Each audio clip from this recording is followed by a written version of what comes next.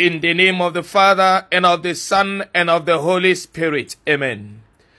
The grace of our Lord Jesus Christ, the love of God, and the sweet fellowship of the Holy Spirit be with you all. Good morning, dearly beloved children of God, and welcome to Friday in the 10th week in ordinary time of the church's year. Today, being the 11th day of June 2021, we celebrate the solemnity of the most sacred heart of Jesus. Let us call upon God that He may pour out His Spirit into our hearts and draw us fully into His love. Come, come, come, Holy Ghost, come. Come, come, come, Holy Ghost, come. Holy Ghost, come. Oh, come, oh, come. Holy Ghost, come. Oh, come, oh, come, come, come. Beloved children of God, today I titled my sermon thus: The love of God is eternal, His mercy is inexhaustible. The love of God is eternal, His mercy is inexhaustible. Dearly beloved children of God, the first reading of today is taken from the prophecy of Hosea chapter 11 from verse 1 and then verse 3 to verse 4 and verse 8 to verse 9. The second reading is taken from St. Paul's letter to the Ephesians chapter 3 from verse 8 to verse 12 and from verse 14 to verse 19. And the gospel reading is taken from the gospel according to John chapter 19 from verse 31 to verse 37. In the very first reading, the prophet Hosea tells the people of Israel about the love of God for His people, how God took Israel like an infant out of dungeon, out of calamities, out of sin, out of deadness, out of all forms of uncleanness, and raised Him in His love and mercy, making Him become a great nation. And God poured out His love, and He said He comes to show His people His love, and that He will no longer execute His fierce anger against His people. He will not again destroy Ephraim, for He is the Lord their God, and not man. He is the Holy One in the midst of His people, and He will come no longer to destroy, but to show mercy. Now, the love of God is so strongly depicted in the prophet Hosea, to the point that God, to demonstrate the nature of His relationship with His people Israel, commanded the prophet Hosea to marry a harlot, a prostitute, and bring her home and see to her conversion. And so God uses that to demonstrate how unconditionally He loves the people of His own, and then that while they were still in sin, He brought them to Himself. Through the blood of Jesus, He cleanses His own people and makes them worthy of Himself, and enters into a holy relationship with them. Dear children of God, this is what we saw also in the gospel reading. Jesus, hanging on the cross, was pierced with a lance, and then from that pierced heart of His flowed out water and blood. And the biblical scholars interpreted this to be the birth of the church. The biblical scholars interpret this to be a way of God regenerating humanity, recreating the human race that was once created in the image and likeness of God, that lost this image and likeness of God in the fall of Adam and Eve, that suffered God's condemnation, God's anger, and God's judgment, is shown mercy again and renewed and regenerated and returned into full communion with the Lord God Almighty. And no wonder then the church today is said to be a place for both saints and sinners. God does not reject anyone. God has no favorites. God's love is free and open for all and to all. Dear children of God, no wonder then St. Paul in the second reading in his letter to the Ephesians will say that he has been chosen and called by God and sent to preach to the Gentiles, indicating that God has not rejected anyone.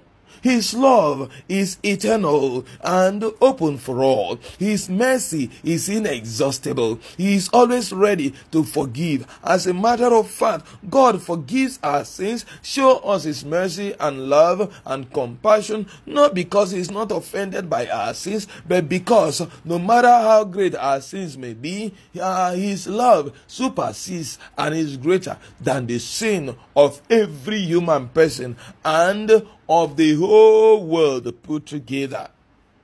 This is a message of hope. This is a message of encouragement. This is a message of reassurance that God has not condemned us yet. And if He has not condemned us, we shouldn't condemn ourselves. We should run back to Him, run into His love, and take refuge in His love and mercy, and be reconciled with Him. For in His love, we'll find life, we'll find hope, we'll find strength, we'll find encouragement, we'll find reason to become better. We find the grace to become holy and to do the will of God.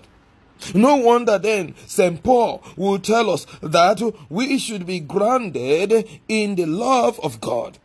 Since this love for us is unconditional, we should be grounded in His love, and it is by being grounded in His love that we come to have the power, to comprehend with all the saints what is the breadth and the length and the height and the depth, and to know of God's love, and to know the love of Christ which surpasses knowledge, that we may be filled with all the fullness of God.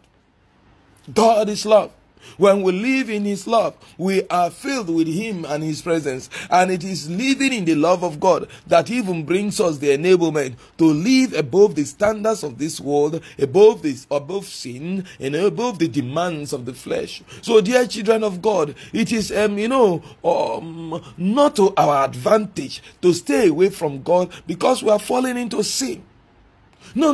It is not to our advantage. We are rather making ourselves even more vulnerable to the powers of the devil. So you begin to wonder what is the rationale behind a Christian saying, because I have fallen into sin, I will no longer go to communion, I will no longer go to church, I will no longer do this, I find it difficult to pray, I will stay away from God. From how long? And who tells you that by staying away from God, you can become better or holier? It is actually in God, through the grace of God, through the power of His love, because the love of God is not just blood and water that washes and forgives our sins. It is also a fire that purifies us. It is also a source of strength that gives us the enablement to live a holy life. It is also the reason of our point of connection with God Almighty. His love for us is what keeps us closer to His heart, and it is in our being closer to His heart that we're able to detest sin, abhor sin, and keep away from sin. Yes, dear child of God, so don't sit back in sin. Get up on your feet and return to the Lord, because God has not condemned you. Don't condemn yourself. Begin to live in the love of God. Abandon yourself in His love, and I tell you, sin will die its natural spiritual death in your life? Are you addicted to any vices? Are you addicted to any evil? Have you gone so deep in sin? Have you offended God so badly? Have you offended anyone so horribly? And this continue to haunt you, dear child of God. Today God is telling you, my mercy for you is inexhaustible. I cannot get tired of showing you mercy. My love for you is eternal. It has no beginning, it has no end. My love is greater than your sin. So come to me and I will grant you pardon and forgiveness. No wonder the word of God tells us in the Gospel of John chapter 3 that for God so loved the world that he gave his only begotten Son, so that anyone who believes in him may not be condemned, but have eternal life. The eternal life promised to those who believe in God is still available to us. The Paul of the time of the early Christian church, writing to the Ephesians and saying he is sent to the Gentiles, he is still the God we are serving today. The same God comes for us. The God who mandated the young prophet Hosea to get married to a prostitute to prove a point, to demonstrate how much he loves Israel. He is still in our God today, and is still in our midst today. Dear child of God, do not be dispirited, do not despair, do not give up hope, do not become so discouraged by the sins you see around you in the world of today and then relapse into sin. Do not say, because God is not punishing, I will not go back to God. Do not say, because everything around me is sinful, is ungodly, is corrupt, is wickedness, is injustice that I see and perceive, and then don't, because you feel alone in the way of righteousness, and then you become discouraged and give up. No, hold on to God, because it is only in God's love that you find the fullness of life, that you find fulfillment, and that you find joy. So that as we celebrate the solemnity of the Sacred Heart of Jesus today, the heart of love, the heart of compassion, the heart of mercy, let us plunge ourselves into this heart of love and mercy and compassion, and then become the living hearts of Jesus to our generation, to our peers, to our world of today, so that by our own lifestyle, as those who live in the most sacred heart of Jesus, the world and those who come our way will come to experience this love of God that is eternal, and this mercy of God that is inexhaustible, so that everyone who come in contact with us will also experience the flow of the water and blood flowing from the sacred heart of Jesus, so that they may be cleansed and be made the children of God,